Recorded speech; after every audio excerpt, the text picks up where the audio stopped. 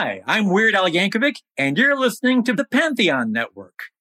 On the new podcast, American Criminal, you'll learn about the fraud, theft, and murder that marks the dark side of the American dream. Like the Menendez murders, was it two greedy kids who killed their parents for money, or is there more? Listen to American Criminal wherever you get your podcasts. Ladies and gentlemen, get ready to swing to the smooth rhythms and improvisational magic of jazz. In this episode of Prisoners of Rock and Roll, we're taking a journey through the captivating history of this genre that has defined generations. Jazz was the soundtrack of America for decades, through Prohibition, 2 World Wars, the Harlem Renaissance, and more. From the soulful trumpet of Louis Armstrong to the haunting vocals of Billie Holiday. From the trailblazing talents of Dizzy Gillespie to the cool sounds of Miles Davis. We're going to dive into the lives and legacies of some of these legendary artists, exploring how their music shaped the landscape of jazz and inspired countless generations of musicians who came after them. So join us as we immerse ourselves in the melodies, rhythms, and improvisational genius of jazz.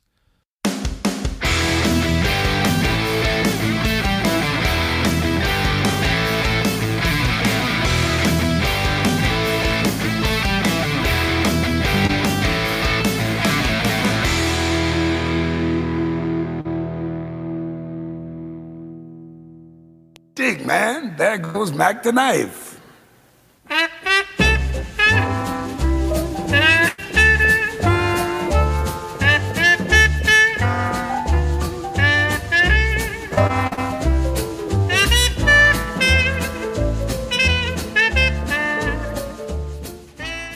What's up, everybody? Welcome to Prisoners of Rock and Roll, episode number 65. My name is Bruce Kramer, and I'm so happy to be doing this podcast tonight with my good friend and my co-host, Mr. Ryan McCusker. Are you rocking? Are you jazzing? Yeah, baby. We've been talking this for a long time. I know, man. Like a year and a half, this has been on the list. God, I have such a huge love for jazz and always ready to turn people on to things. But I was thinking maybe we could do an introduction to jazz. You know, it's hard to break down jazz because there's like different styles of it. But maybe we could give someone who doesn't know anything about jazz an introduction to it through our show. Absolutely. Before we get into that, Prisoners of Rock and Roll is sponsored by McCusker's Tavern and Boldfoot Socks, and we're part of the Pantheon Podcast Network. Yeah, dude, I know less about jazz than I thought I did. I know you've been talking about this one for a really long time, and I was like, oh, I took a class on it in college. And as I was doing the research, I was like, yeah, I don't know shit. Dude, I'm such a geek about jazz. I have a good friend of mine that we talk about it daily. I've been to Miles Davis's grave, gave respect to the king of jazz. If it was Miles. We'll talk about him. He was an interesting guy. Yeah. All these guys are, and a female. I'm sorry, there's a female, around maybe 2 in there. I don't know. All these they push the sound to a limit, man. All these guys. Yeah, I think the way we're going to tackle this is you told me to kind of like, hey, you do some research on some of the people, and I'll talk about the music. I'm going to as I bestly can. I'm looking forward to learning some stuff because I man, I struggle with getting into jazz sometimes. Like I don't know. I don't, how do I explain this? It's not like I don't like it, but if you hear a jazz musician talk about jazz, like I was watching the Ken Burns documentary and like Wynton Marsalis was talking about it and he was so fired up and passionate about it. Yeah. And I don't get that feeling that he does. Like, and I get that from rock and roll, but I don't get that from jazz. Well, you're just like a billion other people out there, Bruce, that don't get it. I've been fortunate that I was exposed to it in high school. My band director broke it down for me and really got me interested. But there's so many different levels of jazz. It's like when jazz started, it was like dance music.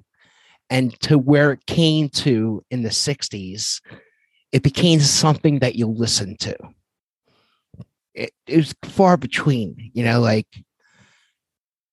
all that Benny Goodman stuff, all the Duke Ellington stuff, all that shit was made to dance to. It's more I was trying to mentally, I was comparing this to the episode on the blues we did like 2 years ago or last year. And I was like, there's more like corners and pockets and different versions of jazz than the blues. Yeah. This is a more complicated story, or it's a bigger story. Yeah, this is like in math. What's the biggest you can level of math you can go? Right. Yeah. It's something shit smarter than me. Yeah. Like I'm like we say, we're posers, It would be like if there was I'm sure there's podcasts out there about jazz, and if they decided they were going to do an episode on the history of rock and roll, much like it's just there's just so much stuff. And like you said, I mean, comparing Benny Goodman to Miles Davis to Louis Armstrong, they're totally different. All three of them are. Three of them are. Just those three names right there are all different kinds of jazz. Yeah.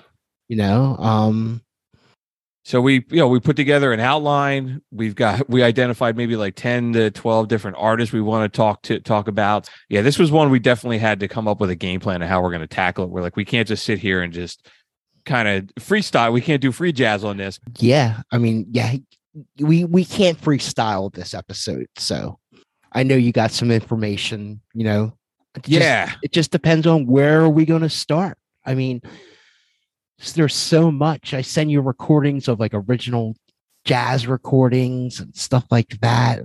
But let's get started. Whatever you want, my man. Yeah, I got some notes on like the origins of jazz, because almost any one of these episodes we do, I love just diving into like where did it start and where did it come from, because I think music is just one big story, and they're trying to find those connections between everything. And I want to know. I don't know. I mean, I do know, but I'm looking forward to hearing you talk about it. Yeah. So again, this is my notes, like yet another awesome genre of music that came out of largely African American community.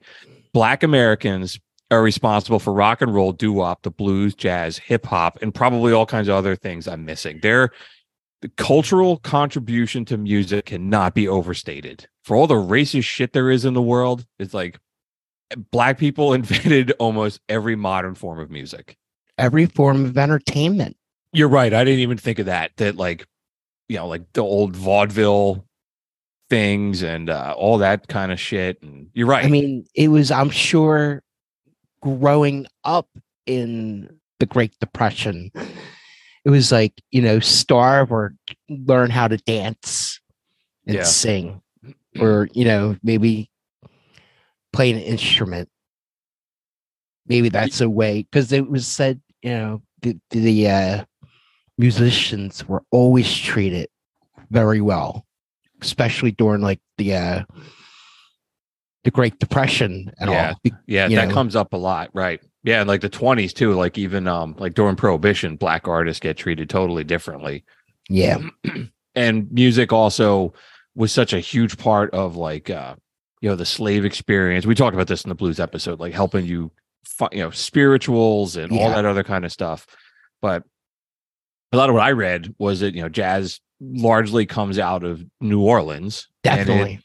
And New Orleans is a city. You think about, there was French people there, and it was Spanish, and there were slaves and Caribbean, and just with it being a port and just how multicultural it was, and an enormous port for the slave trade. Every nationality that you just read off has their own form of jazz. Yeah. And which is wild. And it all just kind of came together.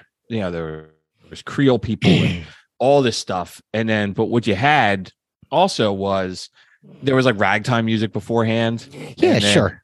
Yeah, that was kind of a precursor to jazz. But then I was reading like after the war, after the Civil War, people had access to a lot of brass instruments because that's what the military used to keep time. So they had all this extra shit laying around, and it just kind of fell into like everyday music, and that's kind of like where it started.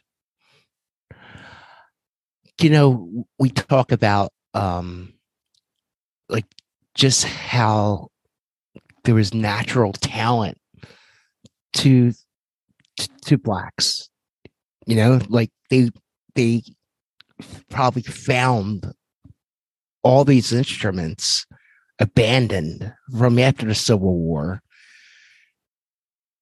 and taught themselves how to play them. But Yeah. To make a foundation. I read that it was like a lot of guys were trying to play the blues on brass instruments, and that also kind of helped where it evolved. And there was a place in New Orleans called Congo Square. There was like a big gathering for slaves and free black people, and it was like I think it was also a slave trade area, but it was just filled with music from all those people being there. And I guess it does have kind of a dark history if it does come out of the slave trade, but also so did the blues, like the blues came out of the plantations as well. Now, have you been to New Orleans? I have. Okay.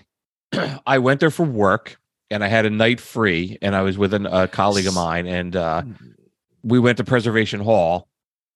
Digging it. And it was I remember talking to the guy, and I was like, dude, you don't listen to that, you feel that. Yes.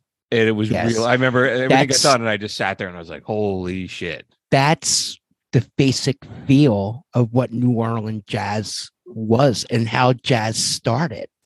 It has New Orleans jazz has a sound to it like no other sound.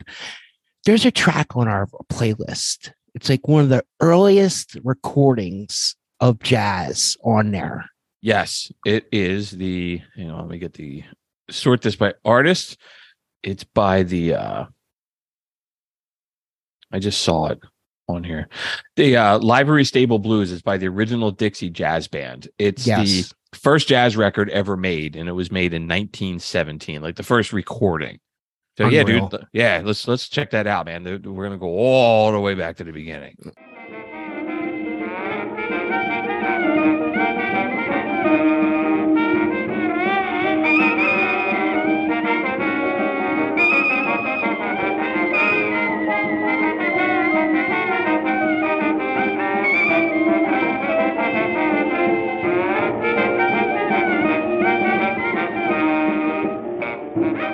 Swinging, baby. It's a lot of jazz. I have somewhere in my notes. Like, I can't describe what it is, but I know it when I hear it. And that's, you can hear that and you're like, that's New Orleans jazz. Dude, it sums it up right there. If you've been there, you know what I'm talking about. I love New Orleans. I one time was in such a jazz feel. I jumped on a plane and went to New Orleans just to hear music like that. Like that kind of music you can't hear anywhere else but in New Orleans. And Preservation Hall is, the place to see that. It was awesome because there's no sign outside. You just gotta find it. There's no bar.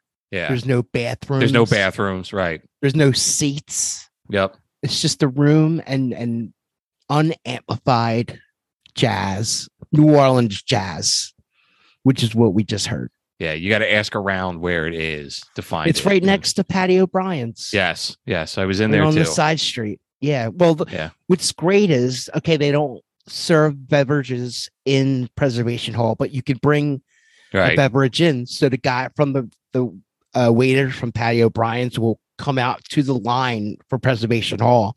Yeah. And serve drinks. Yeah, it's great. Yeah.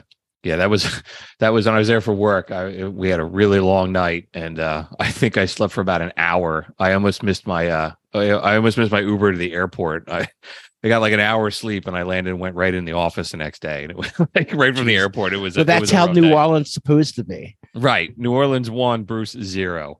Yes, it was cool. It is defeated many, Bruce. Don't be ashamed. Yeah, it was cool, man. My wife and I talked about going there for our honeymoon, but you should. We decided we wound up going to Nashville instead, but we still want to get to New Orleans. You should go. You should tell me and the warden to go with you. That would be waka waka. Yeah, that'd be crazy. Another dude that I just wanted to touch on. I don't even have any of his music on here. Was Jelly Roll Morton. And he's really interesting dude, and he was born in 1890 in New Orleans, so that's kind of where he's in this really early era. And really interesting dude, man, because he started as a is a piano player in like brothels for like hookers, and Jelly Roll is slang back then for a vagina. So Very that's why nice. he was in the whorehouse. Wow. And he worked as a comic, a pimp, a gambler, and he was one of the first jazz musicians to actually like write down the shit that he was writing. And where I thought it got interesting was, and the guy, he also, like, if had you interviewed him, he would always say, I invented jazz. Jazz is, I came up with it, which is, And he was a piano player, wasn't he? yeah. But he also was interviewed by, remember we talked in the blues episode about that dude, Alan Lomax, who drove around in the 30s with a big recording device in his trunk. Yeah. He interviewed Jelly Roll Morton, and Jelly Roll Morton told him all these stories about like the origins of jazz in like, you know, the early 1900s. So he was responsible for like having, like, because he knew all these guys from New Orleans. So Yeah. I thought it was pretty cool. And he was actually stabbed and he died in 1941. But it was just I don't know, when I was just putting together my notes, I'm like, oh, that's a pretty interesting dude. Like, No, I knew his name. Absolutely. Yeah, played You in know, a I whorehouse. saw- And Yeah, I saw a guy in New Orleans playing like Jelly Roll. Like there was a style how that dude played. I seen other cats copy it, but it's a real original style of how playing. yeah, let me put something. I'll play something. Let me just find whatever this is. Dr. Jazz.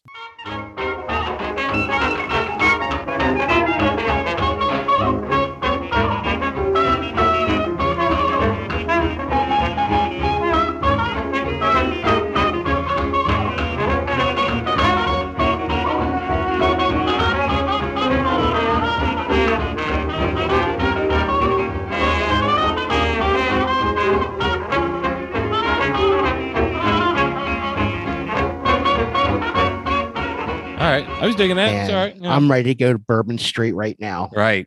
Need a hurricane. Yeah, that's another thing in New Orleans, man. There's little like shacks facing the street. You can just buy a drink and just walk down the street, and It's great. you can see that turn into a tire fire pretty quickly. Yeah. If you haven't been to New Orleans, you should definitely go check it out.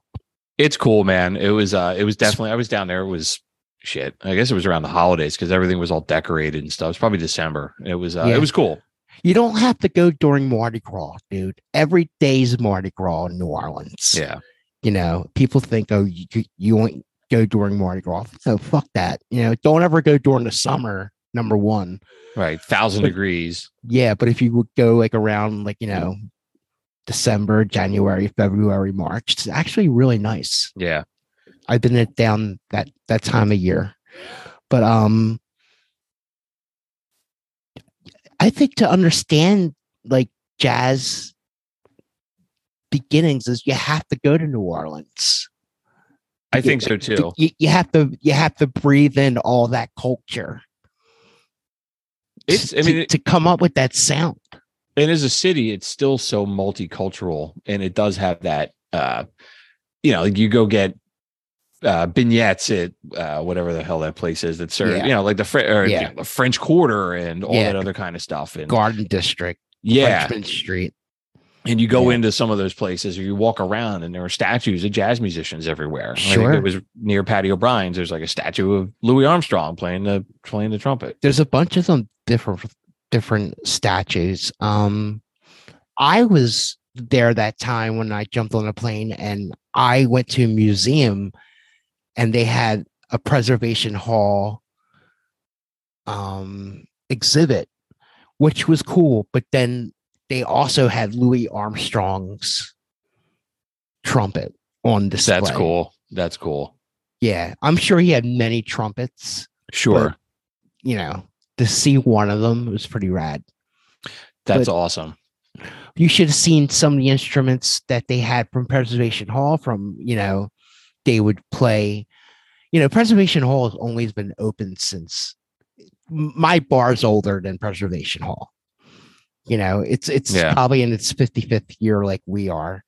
But the original instruments that they used from these original cats that played there, they were beautiful. They were so vintage. Yeah. I think that's part of the instrument makes that sound. I agree. And I mean, and jazz too is interesting because there's so many different instruments that people play to play jazz. Even in the, in this thing, in the outline, we've got piano and bass and guitar and vocalists and trumpets and xylophones and fucking right, all kinds of other cuckoo shit. clocks. Right, people just pick it up and make music with it. That's jazz. Yeah. All right. So then I guess if you fast forward a little bit from the origins, is much like in the blues episode when we talked about people migrating out of the Delta to go find jobs. That's what people started moving out of New Orleans to go find jobs. And it really is like, now you're moving ahead a little bit to like the 1920s. And then people start going to other cities in Chicago and New York and all this other kind of stuff. And they all develop their own style of jazz. But then the big thing that happens in the 20s is prohibition. And all the speakeasies open up. And all these people are like, well, I want to go have a drink. This is the only time I'm getting out of the house. I want to see some entertainment too. So these places started hiring jazz bands. And those guys were working. They were working their asses off. And like you said at the beginning, that jazz is the music to dance to of the day. Because this is, you're decades before rock and roll. Yeah. Oh, yeah. Or even the thought of rock and roll. Right.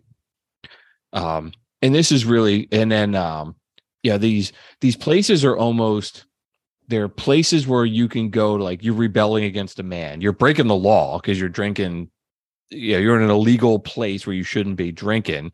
So it almost kind of course, like improvisation and shit like that is going to be down with it because it's like just a big middle finger to the man. Like, we're not supposed to be doing any of this, and we are. Yeah, I mean, during Prohibition, it was a dance thing. Sure. It was the biggest form of entertainment there was. Like every jazz music, every musician was working then. That was a great time to be a musician, especially during Prohibition. Nobody's making money, and you're making money, and on top of that, you're respected in a way. I don't know. Yeah.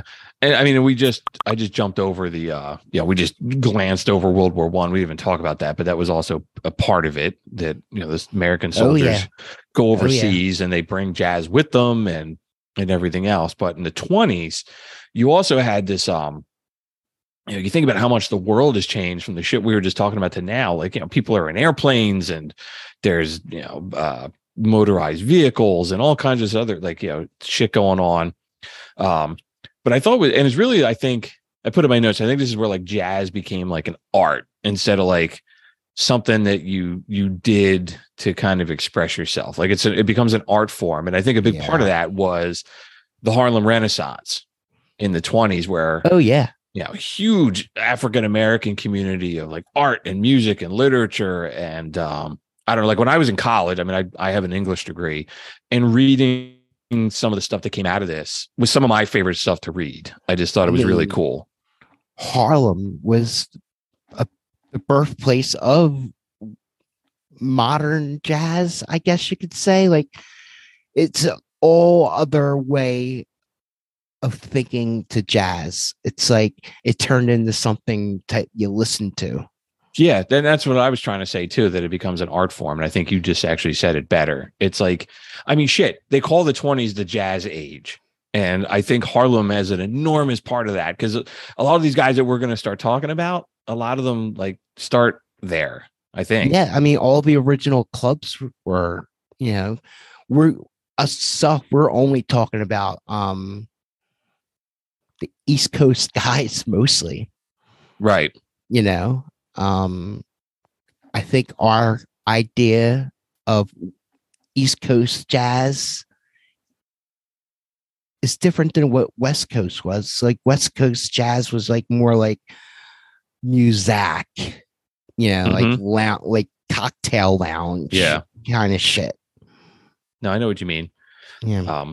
Well, like in clubs in Harlem, a really big one was the Cotton Club. Sure. The Cotton Club in Harlem, and that really becomes like, that's like the spot for celebrities, and almost every major black artist play there. But it's so weird because black people still weren't allowed to go there as a patron. So you still got this racist shit going on. Yeah, I know it was a white club. I knew that. Yeah. But the dude who was in the house band for several years was Duke Ellington. And Duke Ellington, a couple things said he's the most recorded musician in American history. He said he wrote over 1,000 compositions, and he might have written double that. They're not sure. Oh, he's probably one of the most underrated American treasures that there ever was. Yeah, an enormously prolific, wrote so much stuff, and played such a huge role in the shaping of jazz. I find it interesting too, like in his career, like he's really big in this era, and then he kind of falls out of favor when big band music starts, and then he has like has a resurgence in like the 60s. I don't know, man. I thought it was cool. It was also, I like the comparison because he said he was like raised to have a lot of manners. Like his dad was a butler and sometimes worked in the White House, and they called him the Duke because he dressed really well, compared to like Jelly Roll Morton, whose nickname is after a vagina and played in a whorehouse. You have this dude who's like, his image is all around class. I thought it was just it's a really cool comparison. No, he was a real gentleman. I mean, I saw in that Ken Burns documentary that his father had class to him. Yeah. And he passed it on to his kid. And, I'm sure all his kids was raised with manners. I love that somebody asked him, like, why do you play the piano? And I wrote the quote down. He said, I like playing the piano because girls like piano players and I like girls. Yeah. Let's play something, man. You put the Jeeps Blues on here. Oh, yeah, dude. It's Ellington great. and Newport. Here you go.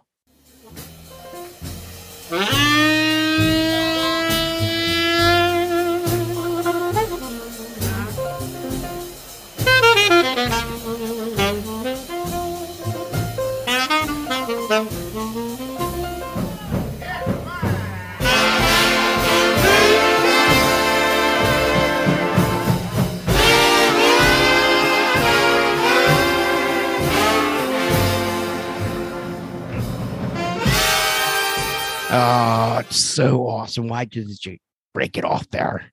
Shame on me because we can only play 30 seconds. Yeah. Well, no, and also shame on me because I didn't listen to this stuff with the headphones on. Like, like fucking say every episode. Yeah. And we were just playing that and I just closed my eyes and was just listening to it. You can hear the guys in the background shouting like, like get after, like the musicians yelling at each other. There's a great story that went along. That whole Newport album is killer. The Newport Jazz Festival, I believe that's from Ellington at Newport, 1956. And it was like all the new cats were coming in and flexing their muscles. And he was like, no, motherfucker, we're going to come in. I'm going to flex my muscles. And he came out and he played this killer set. And it was like 4 encores. They wouldn't let him get off the stage. And he showed all the young cats like how to do it, That's cool. Yeah, good stuff, man. The Duke. And just keep on rolling because we could you could do an hour show on any one of these guys. It's just we're only scratching the surface, and I know we're not. This is an introduction to jazz, right? The other one that came up kind of around this era that we have on here is this the jazz age of the 20s, of course, is Louis Armstrong. And to me, that's like when I hear jazz, that's who I think of. That voice. I agree. I mean, he was the original superstar of jazz. Yeah. No, there was no. I put in my notes that he's the American Shakespeare of jazz. I don't know if I stole that from somebody or I don't know if I read that somewhere. In the beginnings of his career, I'm sure after not that long, he was the biggest act there was in America. I think so. He toured the world. He was a gentleman. Like, he's obviously not like the Duke came from, like, maybe a little bit of class. Louis Armstrong came from the slums of New Orleans. Yeah, you've said this before. Like, his mom was a prostitute. Well, there was times that his mom had to prostitute herself out to feed the kids. Like, you do whatever you can to feed your kids. His father was like deadbeat. So Louis growing up in New Orleans, got a job as a kid selling coal. And with this family, I forget their name, but they were a Jewish immigrant family. And he worked for them. They delivered coal, and they gave Louis a tin horn to sit on top of the truck to blow to let everybody know they're coming down the street. So they said he picked it up and he just started singing out of it. Like they couldn't believe it, you know? So time goes on, you know, and he asked this family, the mother of this Jewish family, treated Louis like her own kid, if he could borrow the money to buy his first trumpet, you know, and it was destiny from people's kindness.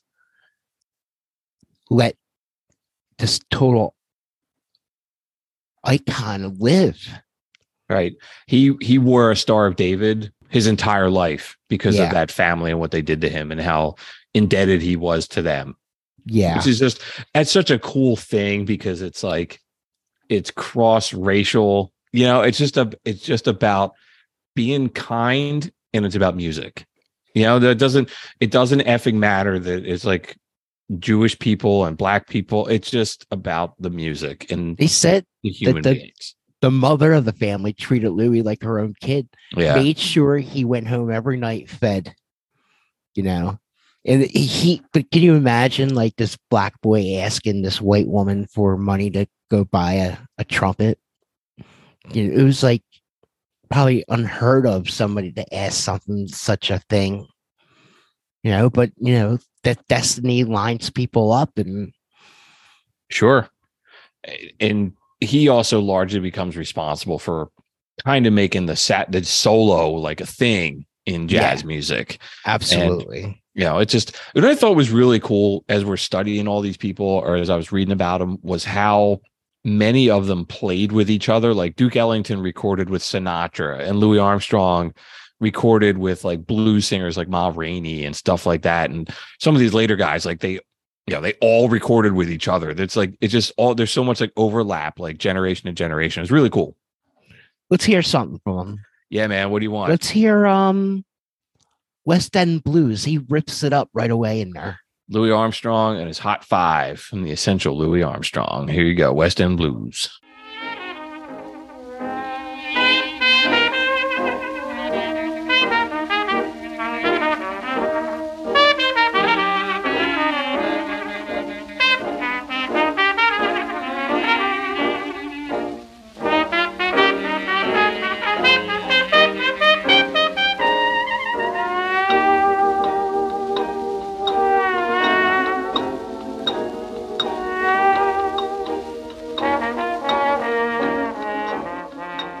That's like some sitting in the backyard. You know, we talked about that before. Some of that, like drinking a glass of lemonade, just chilling out music. He had so much power in his playing. There was times he was so overshadowing other instruments because he had such power. They would send him in the other room to break down his sound a little bit, because he was so like powerful.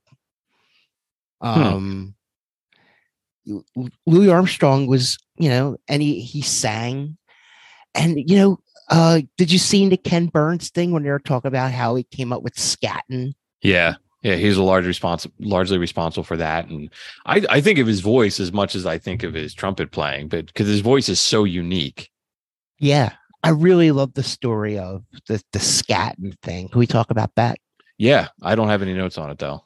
No, that's cool. I'll just talk about it real fast. Yeah, sure, please. On the song Heebie Jeebies, Louis Armstrong was playing and he was looking at the sheet music.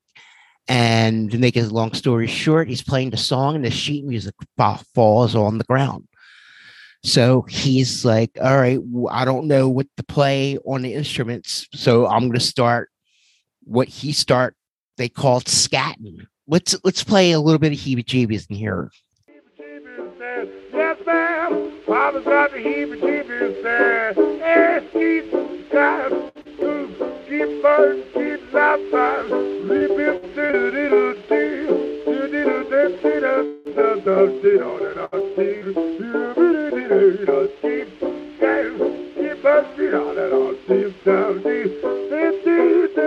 To come up down to that dance, they call it heebie-jeebies dance. Sweet mama, Papa got. I love that. That is Yeah. great, man.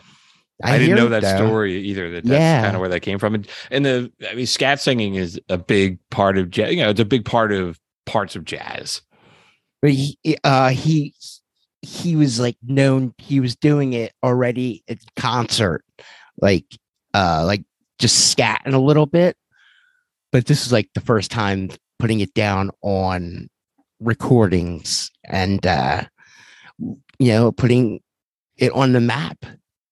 You know, It's cool. Scat singing is cool because it's like jazz is using the instruments instead of vocals, but then scatting is using your voice to sound like an instrument instead Sure. of, it's just it's cool how it kind of comes full circle. I dig it. yeah, Louis was, in 1968, he in the middle of the world losing its mind, he releases "It's a Wonderful World." And that's a whole other side of what Louis Armstrong was. I mean, if you never heard that song, shame on you. We have to play at least a little bit of it. Yeah, man. Here we go. I don't think we've ever played 3 songs by an artist when we're not doing a this whole. Is Louis. I agree. Other than the shows where we do about an artist. Here you go. What a wonderful world.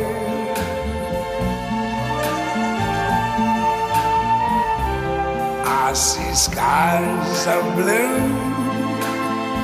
and clouds of white. The bright blessed day, the dark sacred night. And I think to myself, what a wonderful world. There's something interesting in that. Listening to it with headphones, like he's holding the notes a lot longer than you can hear it. It's like it fades out, and he's like, "What a wonderful world." It's I don't know, man. I just never experienced it. Yeah, it was something interesting going on there. Like he was holding the notes way longer than you could hear them. Other than I have headphones on and I'm really paying attention to it. He was probably trying to capture a feeling, and I don't know. There's something magical about that song. Yeah, magic is a great way to describe it. It definitely invokes an emotion when you hear it. Dude, like I said, I believe it came out in 67, 68, 69. The world was losing its fucking mind. I'm sorry, our little listeners out there. Like the world was a chaos at that time. All these icons were being killed, in front of billions of people. The war was going on, all those poor kids were dying in Vietnam, and Louis Armstrong put that song out, and it just kind of gave people hope. I listen to it. It gives me hope. Then the guy who wrote it said, when I wrote it, I really wanted Louis Armstrong to sing it because he thought that Louis Armstrong would be able to perform it in a way that would bring people together, like you said. In this, it was what was going on in the late 60s in the world. Louis Armstrong is the perfect person to sing this song. He's every color. Louis Armstrong. I'm looking at some notes on it. I was like, it was in the Muppet Show in like 77, early 78 when Rolf the dog sings it to a puppy. I saw that. Yeah, it is really emotional, man. Well, it's sometimes real special. One day we said we're going to do the show, the music of the Muppet Show, and then of course Joey Ramone covered it and all kinds of which is great. Great version. That's my karaoke song. Is it? Yeah, Joey Ramone version. Oh yeah. Wonderful World. All right, it's a magical song. Louis Armstrong is a magical person in time. We could talk about him on and on and on, but we must move on, I'm sure. Yes. All right, so we're going to move on to the swing era, and I don't have a whole lot of notes on it because I think that it's still jazz, but it just it's so different. It's danceable, like jitterbug danceable, like Right. World War II. Right. You Count Basie, Benny Goodman, the bands get really big. The music is not about the improv. It's all about being tight and coordinated Yes. and doing everything Yes. together. It sounds to like the name does, big band, because you Yeah. have a big band. One person, though, that we did want to pull over and talk about quickly is Billie Holiday. Billie Yes. Holiday came up around this era, and we haven't talked about any like vocalists yet, even though Louis Armstrong, sang sometimes. Billie Holiday was a vocalist, and she was a local for us. She was a Philadelphia girl. I thought that was interesting, dude. She was signed by John Hammond, who also discovered Dylan and Springsteen. And so just again, like the overlap is just like, the guy who discovered Bob Dylan also discovered Billie Holiday. Kind of cool. She was a badass too, man. There was like something in that Ken Burns documentary. They said that she, like a man, she'll punch you out like a man. Yeah, she beat up two people outside of a club that were giving her lip, and she would play dice, and curse, and and she had a bad addiction problem. Yeah, yep, she did, but she could also, man, she could sing. Let's play something by her. Yeah, you got All of Me on here, and you got Strange Fruit on here. Let's play All of Me. That's a fun song. All right, here you go. Good without you. Take my lips. I want to lose them. Take my arms. I'll never use them. Your goodbye left me with eyes that cry. Man, she had such a cool voice. It sounds so effortless when she's singing. We're talking about how she was rough around the edges. She lived life, man. Like, you could hear that in her voice. You could hear that she was living life. Like, you could hear that in someone's voice and know like they have a certain pain inside of them. Yeah, but for as rough as she was, there's like a sophistication in her voice. It just like sounds classy. And I know we're listening to shit from 80 years ago, so it's just like a different time. But there's just something else about her voice. I mean, I like her. I like Ella Fitzgerald, like some of the female jazz singer. I know how all the shit we've taken for saying we don't like female musicians. The crumbs, but I know it's not true. Billie Holiday, man, she was fantastic. We have one more song in there by her. Yeah, sure. Let's play it. All right, cool. Strange Fruit. Very strange fruit, blood on the leaf, and blood at the root, black body swinging in the southern breeze, strange fruit hanging from the poplar trees.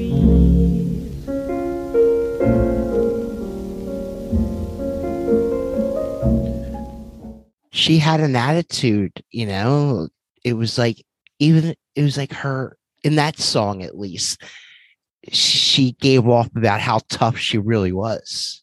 Her voice sounded like she was like tough. Yeah, there's like a haunting aspect to that song, the way it sounds. It was making me think of what's her name? Beth Gibbons from the band Portishead. Okay. Just that same kind of just, I don't know, like that noir, that dark, it had just a dark vibe to it. Yeah. Some of those early recordings too, just the technology, because you hear like the scratchy record sound on it. It's just very cool. Love it. I like all that stuff. It's very cool. All right. Let's keep on rolling, man. So now we're getting ready the war is over, and again, there's all the big band stuff we could have pulled over and talked about all day long. I said Benny Goodman and Glenn Miller, Count Basie, we didn't Cab Calloway, but we only have so much time to talk about things, man. We could do all these other guys. So before you write us and go, well, you didn't talk about so and so, we acknowledge that they exist. We can only, we didn't want to be here all night, but we just decided to talk about artists instead of like years of jazz. Yeah. I mean, stuff. in any of the stuff, any of these guys any of these artists we talk about, there's a whole bunch of people that are kind of like near them, like musically, that you can go Oh yeah. spin into and check out. So, all right. The post-war era is also known as bebop. And that's where jazz starts to get like pretty complicated. That's a good way to put it. Bebop is complicated. Definitely Yeah. is. And it's also like it's the reaction to swing music. Yes, it's people hated bebop when it came out. I could see like, people wanting to dance and then hearing this, kind of, I don't know if people can know what bebop sounds like until we play something that's bebop-ish. Yeah. I think yeah, and it's hard to explain, and I think some of it is like big band music gets real, I don't know, like commercial maybe. Do you know who's this? I'm sure we'll get to him, but Dizzy Gillespie. Yeah, is let's start with him. Yeah, he is bebop. His music. It's like bebop jazz is like, it sounds like the name. It just bops around everywhere. Maybe it sounds like confusing, but a lot of it is improv.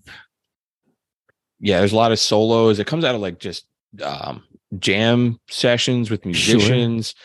And it's also, bebop is also kind of known as like hot jazz, because it's just it's jumping, and it is a little bit all over the place. And yeah, Dizzy Gillespie, man, it was like reading about him. He's a dude I didn't know a lot about. Again, I knew a couple of his songs.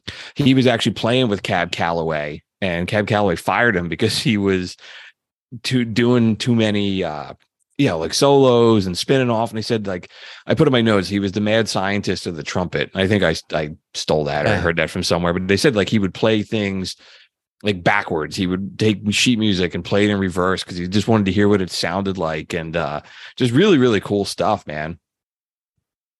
Amazing musician. Let's play what do you got on here? Anthropology Take 1 from the greatest of Dizzy Gillespie. Yes.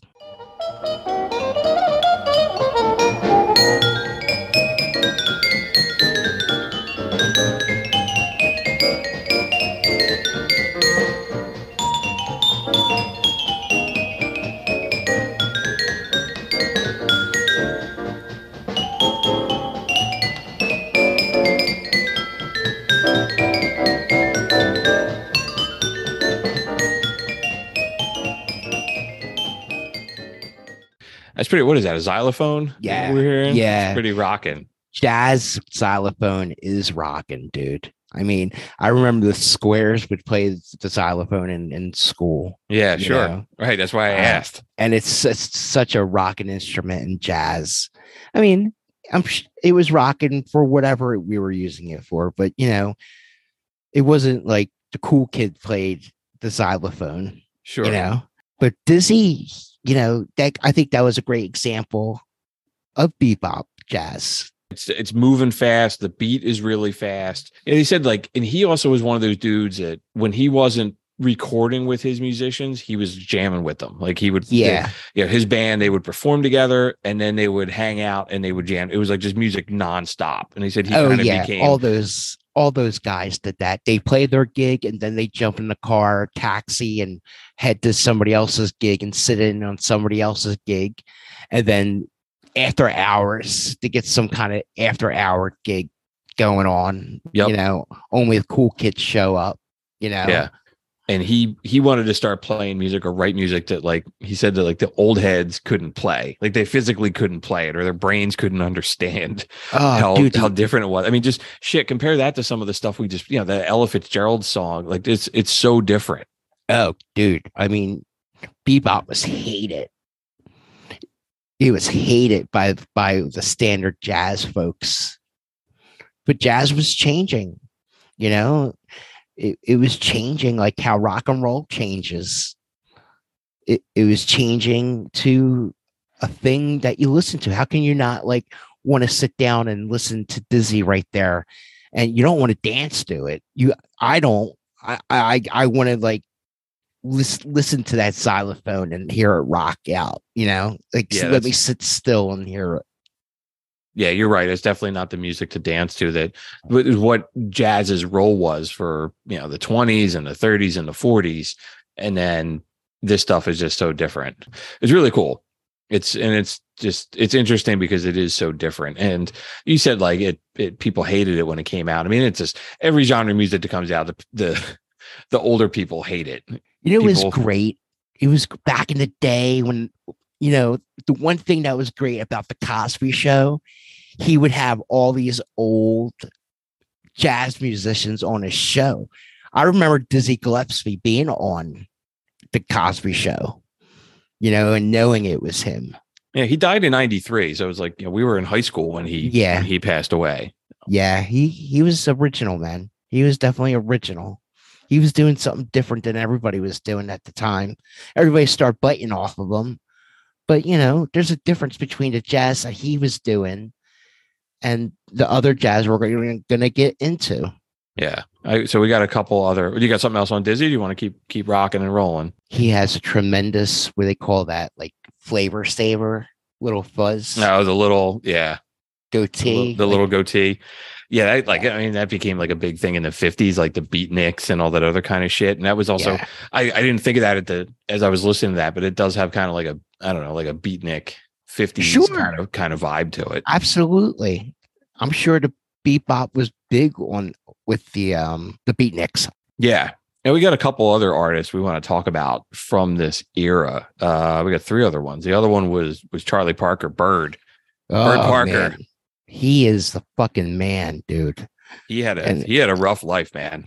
He's his worst enemy. You want to talk about it? Someone that destroyed themselves.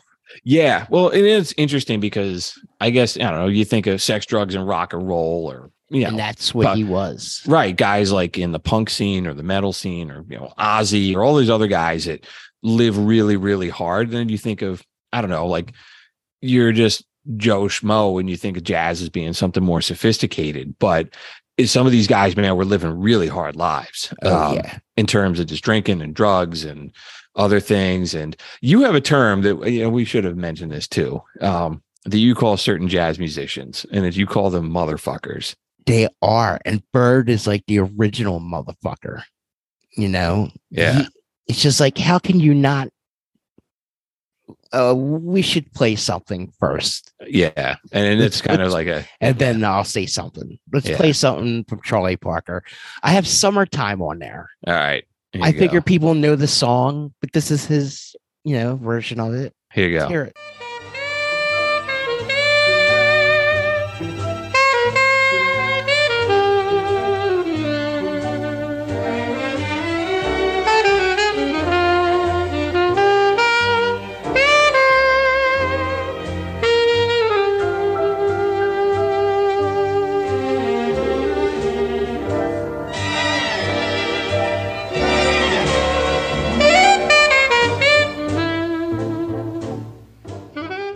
Yeah, that's Gershwin wrote that. Slick. That's all I have to say about that version of it, what we just listened to. That shit was slick. Yeah, and of course that's a song that Janis covered it. Oh yeah, made it famous. I put it on our playlist to play on the show because everybody knows it. But to hear a version of Charlie Parker, if how he changed jazz, but everybody thought he changed jazz because he was doing heroin.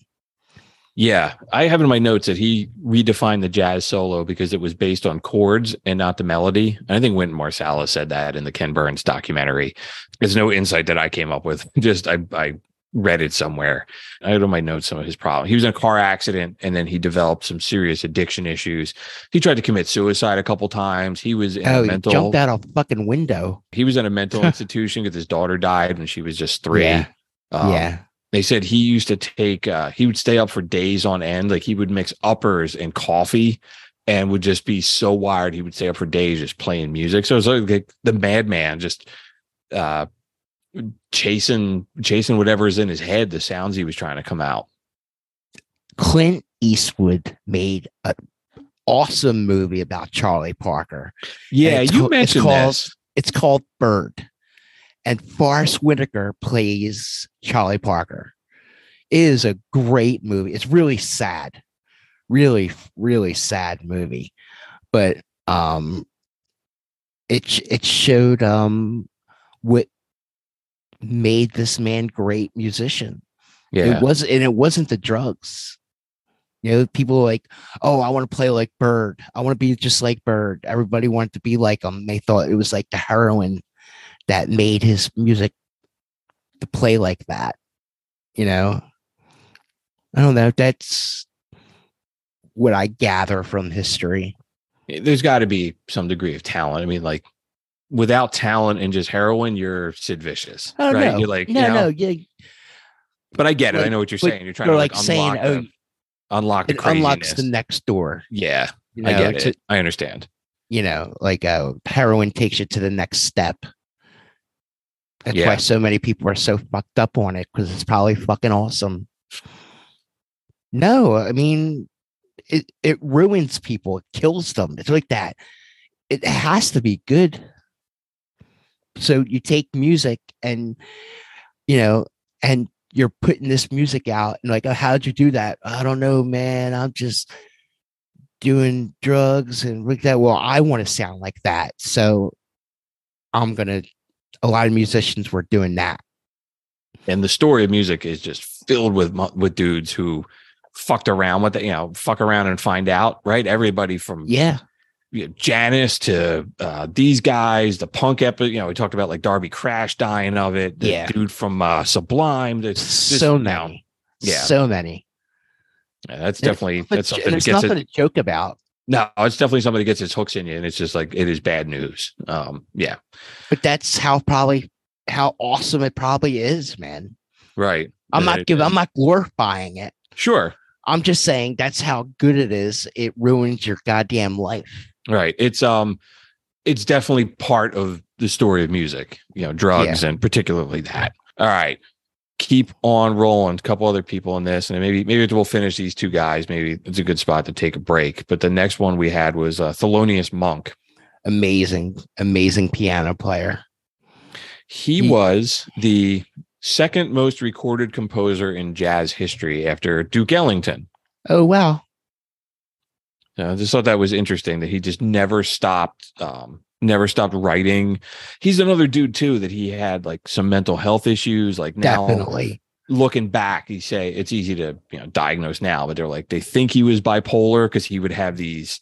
He was like a really quiet, kind of a weird dude, and he was so weird.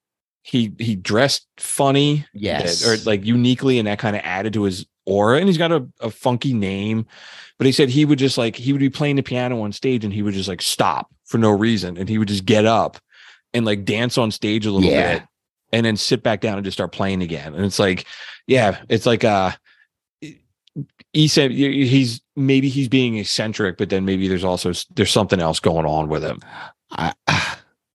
I was calling when I was thinking about Monk this week. I was like, he's the ODB of jazz. That's great. Like, it's a great, like ODB did his own little thing and Thelonious did his own, or however you say his last name or his first name. Yeah, Thelonious. ODB would be a felonious Monk, the felony. Let's play something by him. Yeah. And that's, all right, here, I'll continue my thought. Here's Blue Monk.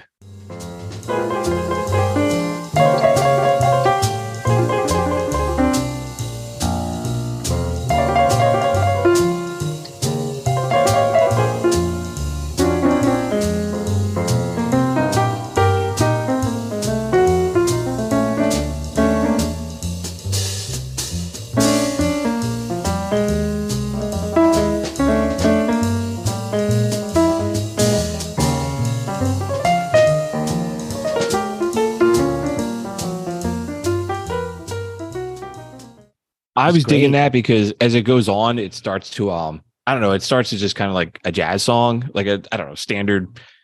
It's following something, and then it starts to spin off and gets, he wanders off the path a little bit and comes back. And I'm not a musician, so I'm having trouble explaining it, but No. you know what I mean? Like he's improv a little bit, and you can No, hear yeah, like the weirdness or the quirkiness in him. he follows the blueprint, and then he goes off for a while and does his own little thing, and he comes back to the blueprint. Yeah, that's a great. Yeah. Yeah, they're like I don't know, it's like they're guardrails, or you're following the road, but you're swerving all over it as he's going. Interesting. There's always like a home. There's always like a home to come to. Yeah. That's a great point. I don't know, man. I was so busy at work this week when we were doing all the research for this. I was listening to everything while I was sitting at my desk. So I was like, I should have paid attention to it more. I should have devoted what I was doing and just made that what I was doing at the time, because I'm experiencing it differently as we're sitting here listening to it. It's hard. It takes years and years and years to like, I just start pointing shit out to you and you're like, it takes years to find out all this shit.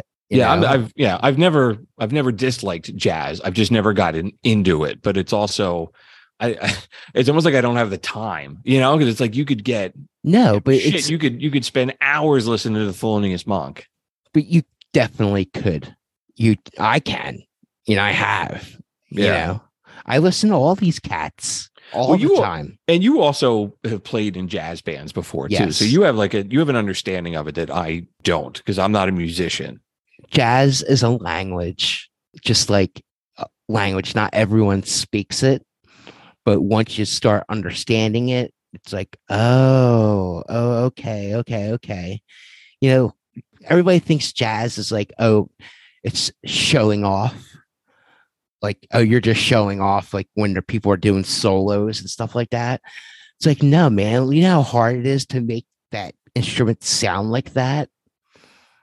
And they're doing it, and like you said, there's a home that they're coming back to, right? Some of it's not. There's always yeah, that's a good way to put it. Some of the I don't know, some of the more modern shit just seems like it goes all over the place and doesn't have that home. This stuff definitely does. Yeah, there's always like that chorus to go back to. Yeah, I dig it. Cool. All right. And you got one other dude, was kind of a late addition to our list, and that was Django Reinhardt. Django, the greatest guitar player who have ever lived. I'm sure a lot of people have never even heard of him. Yeah, and that's where it's interesting, because we haven't talked about guitar players yet. Most of this is all brass or piano or vocals. We haven't heard. I don't think we've heard a guitar yet. Yeah, guitar jazz. Yeah. So a lot of it's lame. But like, Django is a legendary guy, and he's interesting enough to talk about him on our show. Yeah, let's play the song. I'll See You in My Dreams, and then I got some notes on it. Really interesting story. Oh, man. yeah. Here.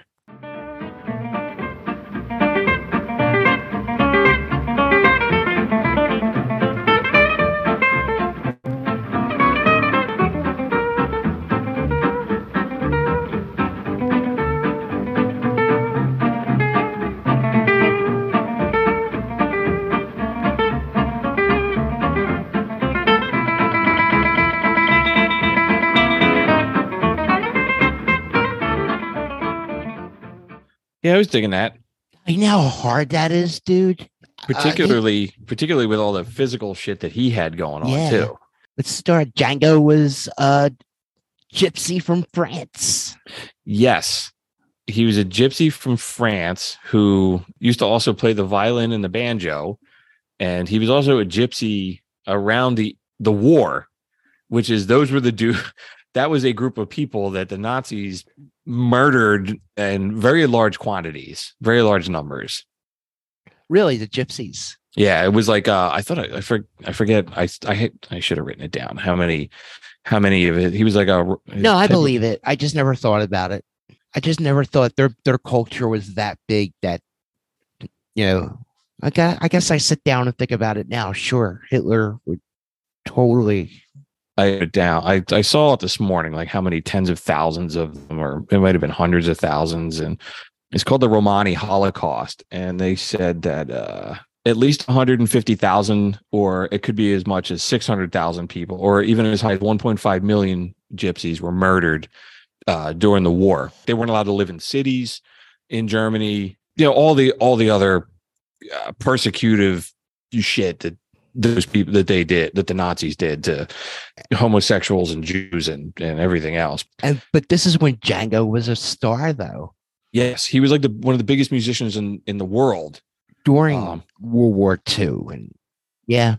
He, as a gypsy, like he was traveling with his wife in like a wagon as part of like the gypsy train, and he knocked over a candle, and they had all this like stuff in the wagon to make like artificial flowers, and it went up in a like poof really quickly, and he got horribly burned. And the doctors wanted to amputate his leg, and he said no. And he eventually learned how to walk again using a cane, but his ring finger and his little finger of his left hand were burned so badly he couldn't use them anymore. So he had to play guitar, play chords with only two fingers. So again, like he's playing all that kind of stuff, and he has a disability. He plays the notes.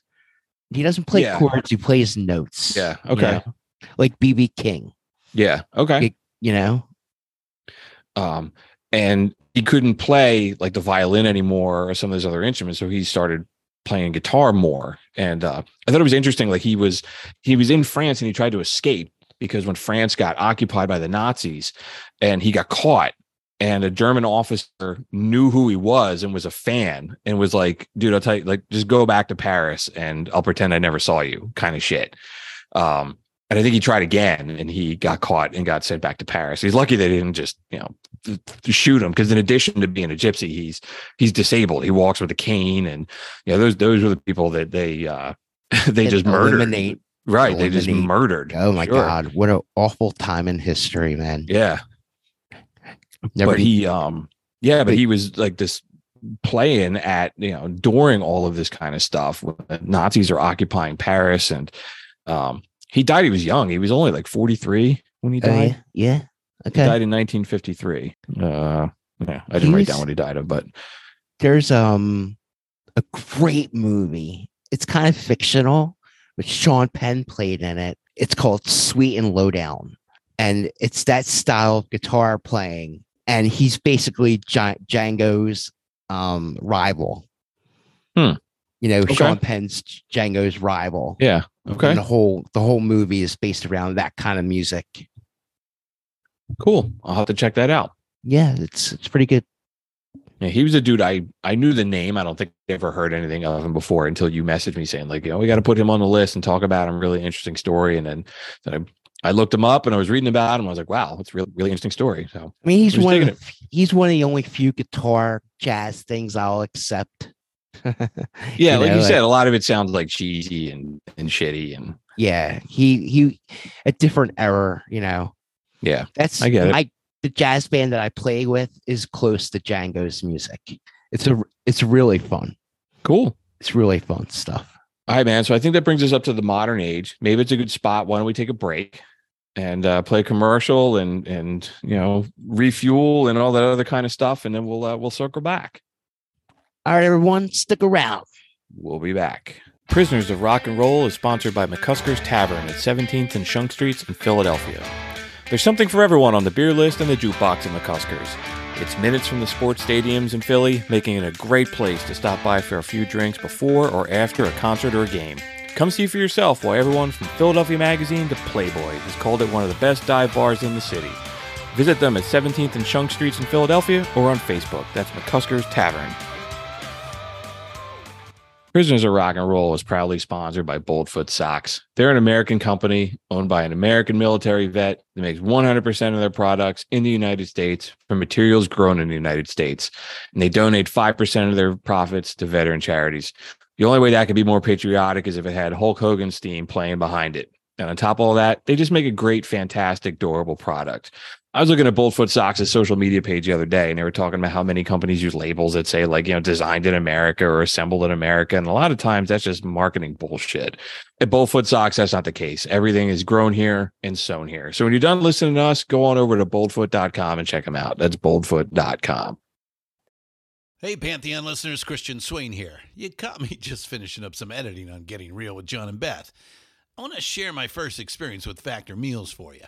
I think you'll find this interesting because I bet the same thing happens to you. I had just received my first shipment from Factor Meals the other day, and I was excited to try one of the prepared restaurant quality meals for myself. Anyway, I was working away and noticed it was very late, and it was my night to make dinner. I jumped up and headed to the kitchen, went to grab the ingredients for the dish I was going to make, and realized I was missing a prime ingredient. Well, I could make a run to the store, or I could make one of my new Factor meals. Actually, the choice was easy. I grabbed a cavatappi, an Italian-style pork ragu with garlic broccoli, heated the oven per instructions, and minutes later was enjoying a very delicious, nutritious, and dietitian-approved meal. It really was everything Factor Meals said it would be. No prep, no mess meals. Factor Meals are 100% ready to heat and eat. Take it from me and head to factormeals.com/Pantheon50 and use the code Pantheon50 to get 50% off. That's factormeals.com/Pantheon50 and use the code Pantheon50 to get 50% off. Hey, Pantheon listeners, Christian Swain again with something every podcast listener and music junkie needs to hear. As I'm sure you can guess, I listen to a lot of podcasts.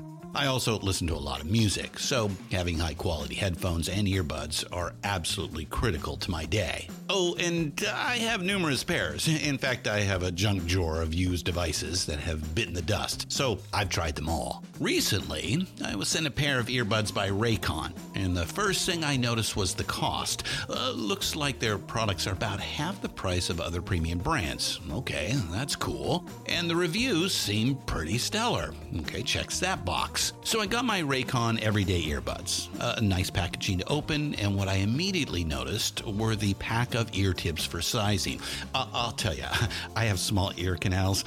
I know, a flaw. So to see choices for the best fit, especially while exercising, oh yeah. And yes, they were immediately comfortable. Sound quality was great too. Plus, I have 3 EQ options that I love because I like more bass in my music and less in the podcasts. 8 hours of playtime for the battery is great as well. Surround sound, noise canceling, and awareness mode all included. I think I'm in business. And I just realized I've had them in all day. Like I said, super comfortable. Go to buyraycon.com/Pantheon today to get 20% off your Raycon order plus free shipping. That's right. You'll get 20% off and free shipping at buyraycon.com/Pantheon.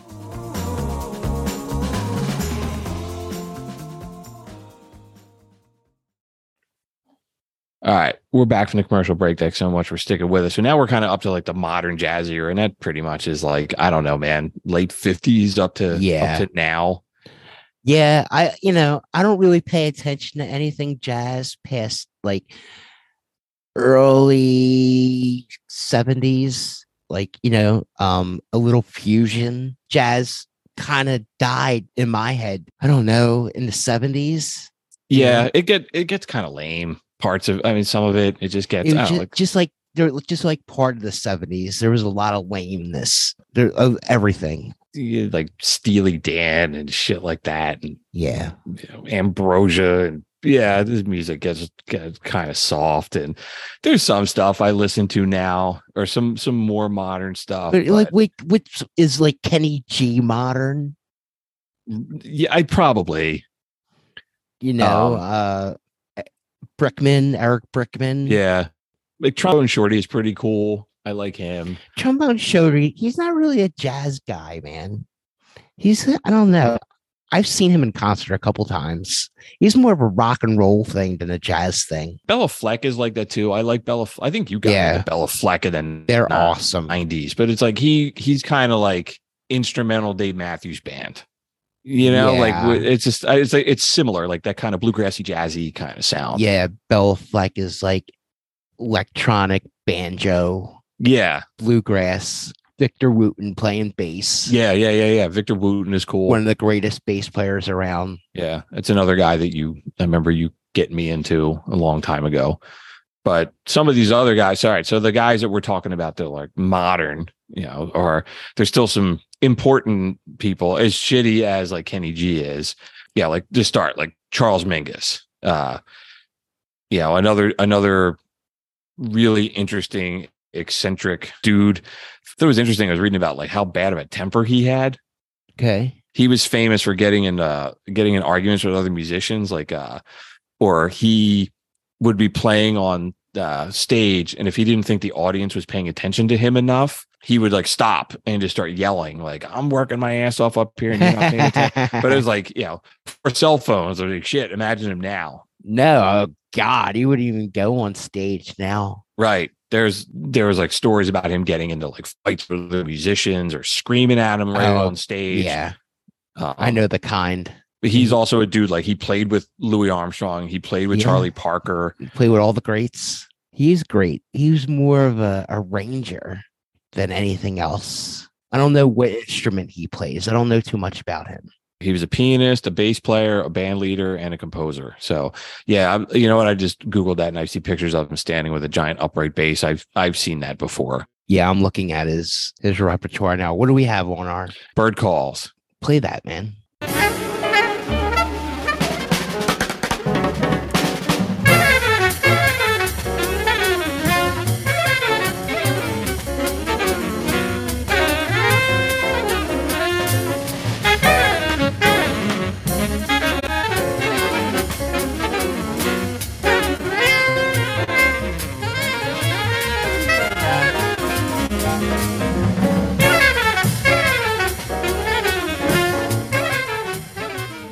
The bass was going all over the place in that. It was like down in the mix. It wasn't real prevalent, but it was really going everywhere. I'm not sure what the album is called, but the album that Bird Calls is on is a very well-respected album in the jazz world. I believe it's one of the albums that Congress put aside in their how they add things, like the Library of Congress. Yes, this is one album that they selected. The Mingus Dynasty. Yeah, I mean it was huge from what I read. Yeah, he's just a dude. I don't know. I know the name, but I don't know a lot of his music. But like again, like he was more of an arranger than a player. He played it. Don't get me wrong, but he arranged what everybody else was playing. Not that any of these cats didn't do that like for other players, but so you said he was an arranger. I thought you said he was a ranger, like he ranged ranger. That's as much as I know about him, but I know he's a big swinger in the jazz world. His music was different, it was more of a bebop than a swing thing, Right, but we haven't heard any of these modern guys with like arranging a band like that bigger sound with a lot of shit going on and stuff like that. Let's continue. All right. Probably motherfucker number one in the jazz world. That was rock star as much as a jazz musician, Miles Davis. He is a motherfucker. I'm sorry, our little listeners out there, but man, that guy could play. Nobody was a bigger icon than Miles Davis, and he knew it. Man, he was one arrogant dude. Yeah, his ego, as I said, he carried himself like a rock star, and he's actually in the Rock and Roll Hall of Fame as a performer too. Yeah. I mean, there was times like fans would walk up to him for an autograph, and he'd be like, "This is my imitation of Miles. Get the fuck out of here, motherfucker."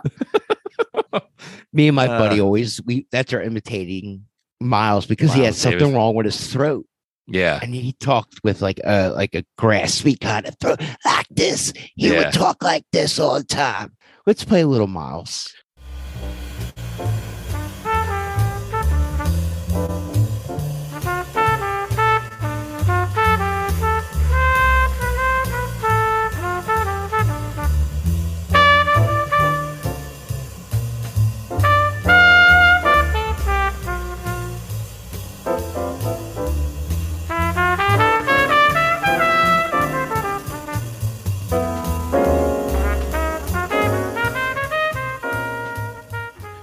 I dig that.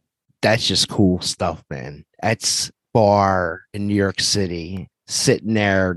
I see a jazz club with like smoke rising off of these players, man. And it's just like jazz just turned into something cool instead of something danceable or something bounceable. It turned into just something cool, man. It just walks, talks, breathes, cool. I totally agree. Miles Davis was famous too because he liked using instruments that normally weren't in jazz. Like I put on here, like he would put the tuba in some of his stuff, or a French horn, or just instruments you wouldn't normally associate with it. And he also, a lot of the traditional jazz people didn't like him because he created this more like modern sound. He also had addiction problem, and you said he was kind of a dick. And oh yeah, he was a huge rock star. I don't know if he like Bitches Brew. It's like the album that everybody talks about. It is a good album. It's the birth of fusion. It's a great album, but it's not my favorite Miles album. Kind of Blue went platinum. It's Kind of Blue is great. Miles Ahead is a great fucking album. He's done like every kind of music there is. There was rock and roll towards the end, funk he was playing, and even the way that he was dressing was different. And he was like rock starring it out. Like he looked like something like Michael Jackson would wear prior, some like jazz guy would, you know what I'm saying? Like I do. It could be, and as you were saying that, images in my head of him, like wearing the big sunglasses while he's playing the trumpet. Didn't he used to like he would turn away from the audience sometimes too, yes, and play with his back to them? He would play to the floor for some reason. Like his control, like it was like I don't know if it was him being rude or it was just him is how he played. It's like how he controlled his breathing. Yeah, is how he scrunched over like that. How he was. All right, we got 3 guys left. Coltrane. We didn't talk about Coltrane, who was also like in his band, right? John Coltrane started with Miles Davis. Sure. Yeah, it was part of his crew. How can you say he's made his bones with Miles Davis? Yeah. They say John Coltrane's from Philadelphia. The house that he lived in West Philly has one of those blue historical signs outside of it. Huh. I didn't know he was from Philadelphia. Yeah. He spent more time in Philadelphia than anywhere else. I always wanted to go to that blue sign in West Philadelphia and give my respects to the John Coltrane, but that's the only thing that they have John Coltrane. There's like no grave or anything like that. He was another guy that destroyed himself. Yeah, I don't know anything about him. There's not much to tell us except that he could fucking play, and he was just a junkie. I think his music is his story. I'm a huge fan of his record, Love Supreme. There's a big cult following of it. For its time, it was like kind of different than what anybody else was doing. But let's play Love Supreme number 2. Number 2. All right. I do remember as we're getting ready to do this, you sent me, you're like, you got to go listen to fucking both of these and listen to them back to back. 1, 2, 3, and 4, Love Supreme. Okay. The second one, I just think it gets to the point faster. Okay. Of John Coltrane's playing. He's another guy that you would say like bebop, but he's his own thing. Okay, here you go.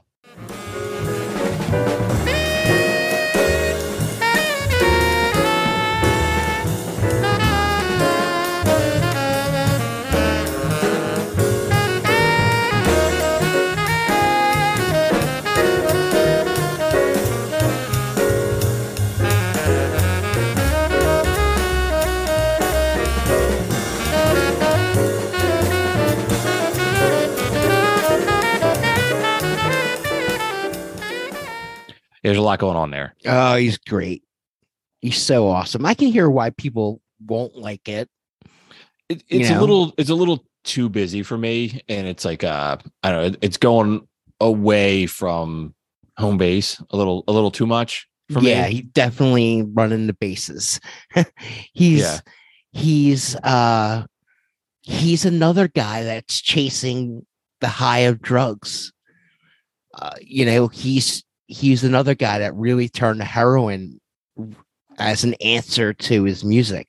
He's doing what Charlie Parker was doing. He was like, I gotta be great like Charlie Parker, so I have to do heroin too.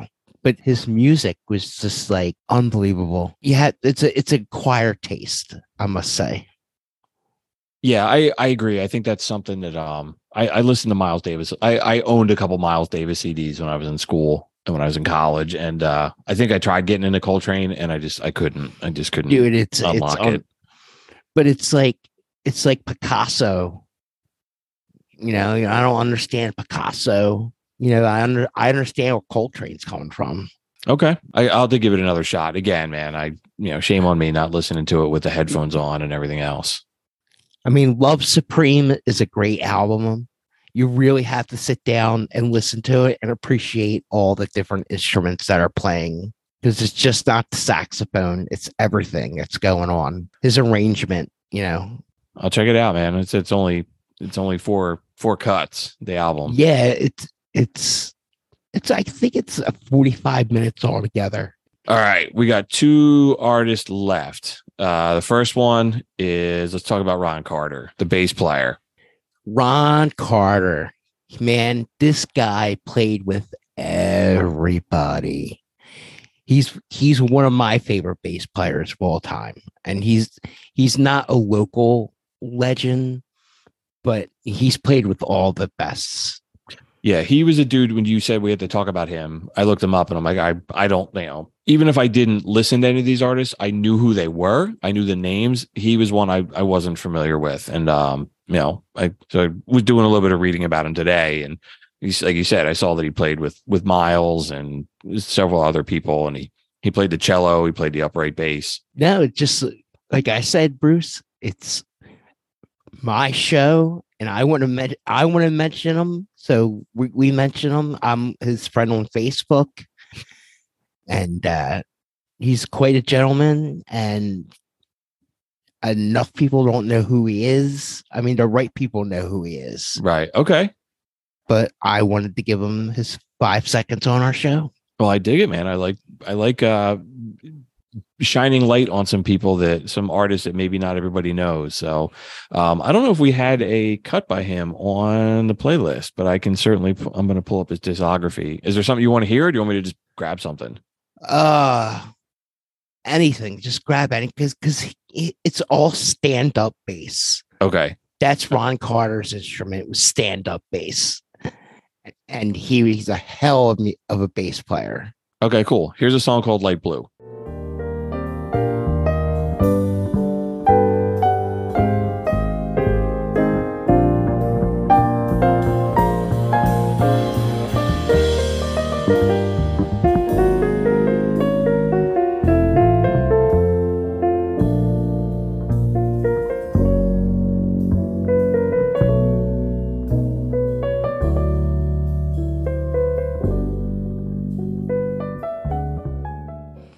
Yeah, Mr. Carter, man, he really gives the atmosphere of the song, like a steady ladder for that piano to fucking do its thing, a steady ground. He's great. I mean, I just know all the music that he's done, and there's not enough time to talk about it. Yeah. Okay, cool. Well, I appreciated, I said bringing light to somebody that a lot of people didn't know. And all right, the last one on the list, man, Herbie Hancock, the master of modern jazz. He's been around a long time. He has. He's played with Miles. He was in Miles's band for a time. It was interesting listening to some of his stuff, and it was like music that I knew, even though I don't know if I've ever sat down and like listened to one of his full albums or a lot of his stuff, but you just, it's made its way into pop culture, a lot of his music. I mean, everybody knows that fucking song, that dun dun dun dun dun dun dun dun dun dun. Everybody knows that fucking song, from the 80s. Yeah, but he made so much classy music that's overshadowed by some goofy song that he made. You play something by him. What do you got on here? You got Cantaloupe Island on here? Yeah. No. I heard this was sampled in something in the 90s too. But here you go.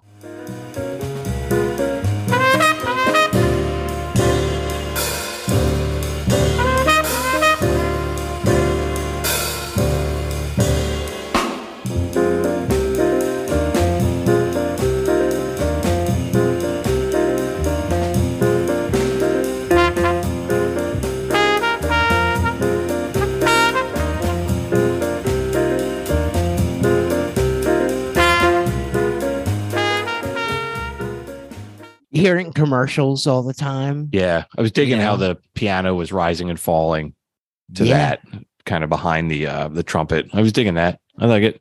Yeah, Herbie's a great piano player, man. He touches on all kinds of different kinds of music. That might be it, dude, for jazz. I hope it was, entertaining for our listeners. My thought is, or my hope is that people listen to this and they go, "Oh, that's cool. I want to go learn some more," and they go back and dive into this stuff and check out some of these artists. Like, "Oh, I want to go hear some more Miles Davis," or "I want to go hear, any one of these dudes." And there's always the episode playlist, and you can use that and jump into discographies and all kinds of other stuff. So Yeah, you can go down a rabbit hole with anything. Hey man, you can always email us and ask us about, any of these guys. of course, yeah, we're always happy to share some insight or point you in a direction of some shit to check out and stuff like that. All right, cool. Let's move on to the back end of the show. I got some second thoughts. I got a couple things. Josh Otten from Hannibal, Missouri. He sent us an email. He said, "I've been out there trying to turn on my fellow coworkers about real music, not modern country, not new metal, but the classics. I'm 43 and look forward to hearing your podcast because not only are you guys gifted on classic rock, but you also dig Frank Sinatra as I do. I'd love to have a free sticker if possible. And yes, Kate Bush is terrible. Thank you guys for giving me hope." He's in the club. He's in the club. Yeah. So I mailed him a sticker and I wrote him a little note, and he wrote us back this morning. He said, "Sir, I got the stickers and the note. Very cool. My 7-year-old put a sticker on her mom's work cup because mommy has terrible taste in music. So we're doing our part. Thanks again, you guys. My 7-year-old and my 12-year-old don't understand Kate Bush either. They like Stranger Things. So, hey, and thanks for the note with the stickers." So, yeah, man. Awesome. I really appreciate you writing in. Oh, yeah, we appreciate everything, the attention, Of course. right on. Yeah. Getting emails from people to listen to us and saying like, "Hey man, I dig what you're doing," is just it makes my day. It makes all this worth it. And said, and if you got an opinion, you want to shoot us an email, you want to just ask for a sticker, we're happy to mail you some. I still got a bunch of them. I give them out as much as I can. So it's all. I do also at the bar. You can always come to McCuskers and get a sticker. There you go. You can always stop in McCuskers. So we got some feedback from some other podcasts. So the guys over at Phantom Jukebox, they do they kind of dive into some stuff. They did a whole thing about the I think it was the Base of Doom disappearing for a while. There's some really really down the rabbit hole kind of stuff, which I love that shit. But their guy, one of those guys, Ty, he left a review on our episode about does Rush suck, and he said, "Fun show. I enjoyed the breakdown of Rush and respected their position on the music. Yes is a good band, though. Highly recommend this show for music fans and nerds alike." So thanks, dude. Really appreciate it. And Thank then, you very much. Yeah, we are nerds. We are nerds. I love it. Yeah. Yeah. Nerd. And then there's a podcast platform called Good Pods. And we've been on their list a couple times for like music commentary shows to listen to and stuff like that. And they featured the Rock Roulette podcast on there, and they asked them to list their 4 favorite music commentary shows, and they picked us as one of them. Oh, rad. And a little write up, they said they're 2 guys from Philly with a podcast that airs every 2 weeks. No topic is off limit. They've talked about everything from Anthrax to Sinatra, the history of the blues and punk and Johnny Cash and the Joshua Tree. Cool show. So really appreciated the love. Yeah. Good stuff. Good stuff. Thank you, man. Yeah. All right. Music news. I only got one story, dude, because I feel like that's what it deserves to be the only story. And that was Tina Turner dying. Yeah. What an icon she was, man. She was, I said on a couple of people's Facebook pages, she was a rock star in any definition of it, man. Just she was. And, she's more than anything, she's a survivor. She was a tough woman to have the stones to walk out of that horrible relationship, and the way she did it too, right? Just like walking out of a hotel and like leaving ran him across the way, and she didn't have any money in her pocket, and she's like went to the hotel, and she's like gave her the license, like, "I'm Tina Turner,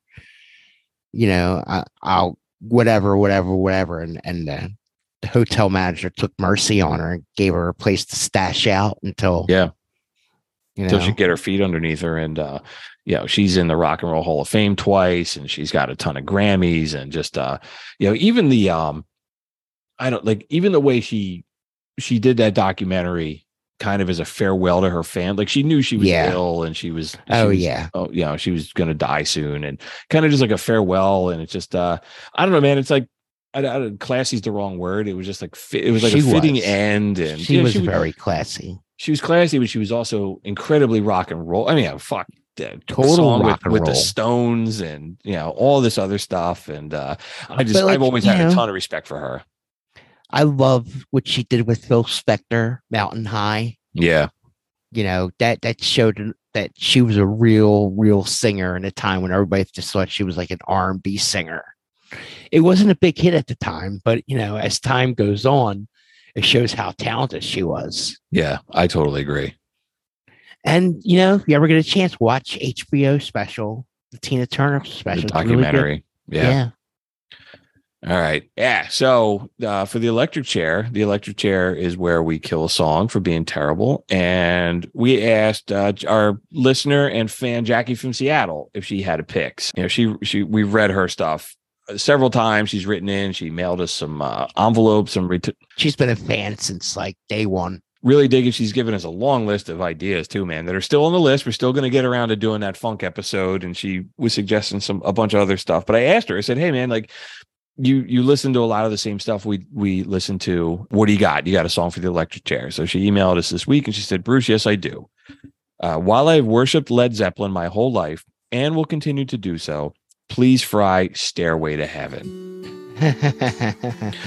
I don't need to hear that particular song ever again. Thank you. And then she sent me a little flag that says like, no Stairway to Heaven. No Stairway. And I wrote her back, man, like, Zeppelin wrote or stole or ripped off a lot of really, really good songs. I never understood how this is like, I don't know. I think they have better songs than this. Yeah, but the ending is cool. When it starts to rock out, but it's like, it's with the drums popping. Yeah, but I get it I though, don't know, dude. Jackie. I get it, Jackie. The whole beginning, it's cliche, man. It's so played out. It's so I'm over it too. But once it starts rocking, I can't deny it rocks. We won't get that far because it's 8 minutes long. But I get why she wants to set it to electric chair. We asked her. I get it. Yeah, cut it down to like I don't know, give me a 2-minute kick ass song. I don't need this 8 minutes. I don't need all this. And I don't know. No, I hear you. It's my least favorite Zeppelin song, I guess. Yeah, just we were growing up. This was like everybody like, oh my God, Stairway to Heaven, and it was just it's just they've got better stuff. All right, let's just fucking kill it and get out of here. Yeah, we sentence you to death.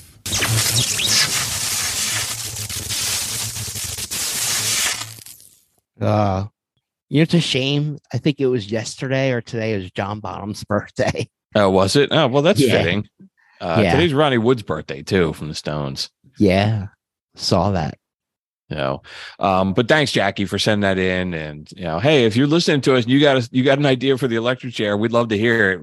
We can start working some of these in the rotation. I can only take looking for bad music so much. So I will always have an opinion. I will always have something. I have so much hate in my heart for a lot of things. So yeah, I find that as I'm driving around, I hear something on the radio and I'm like, ooh, that one's bad. We got to get that one. That one's got to go in the electric chair. Or sometimes my kids are listening to something and I'm like, that song's got to go in the electric chair. And then they get all mad. My youngest, who is 15, he always is like, hey man, can you, what do you put in the electric chair this week? And I play like the clip, and most of the time it's something that he likes, so he gets all mad at me. It's funny. Yeah. What do you old dudes know about music? Right. I should actually ask him to kill what he would kill. I have to ask him that sometime. Something that we love. Yeah, I'm sure it is. Yeah, I'll ask him next time driving him around.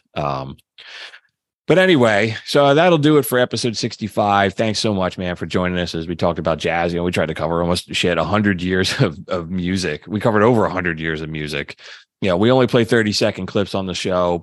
You can go hear the full versions and support all these artists by checking out the episode playlist that Ryan put together. There's a link to that in the show notes. And while you're in the show notes, you can go there and you can find links to send us an email. There's links to our website, our social media pages. We're on Twitter and Facebook. We have an Instagram page. We got to do a little bit better job with that.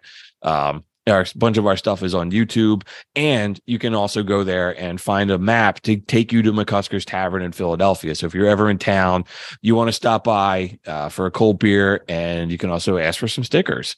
Ryan would be happy to hook you up. So definitely. That's it. I think we're going to, we're talking about maybe shifting gears over the summer and doing some shorter episodes on debating whether or not certain bands suck. So yeah, we're gonna circle up, and I think we got a list we've been trading for a couple weeks of some artists we're gonna debate, and just try to have a little fun with it. I know our schedules get to be really hectic over the summer, so we'll looking forward to it. Keep on rocking. Peace out. I'm just a prisoner.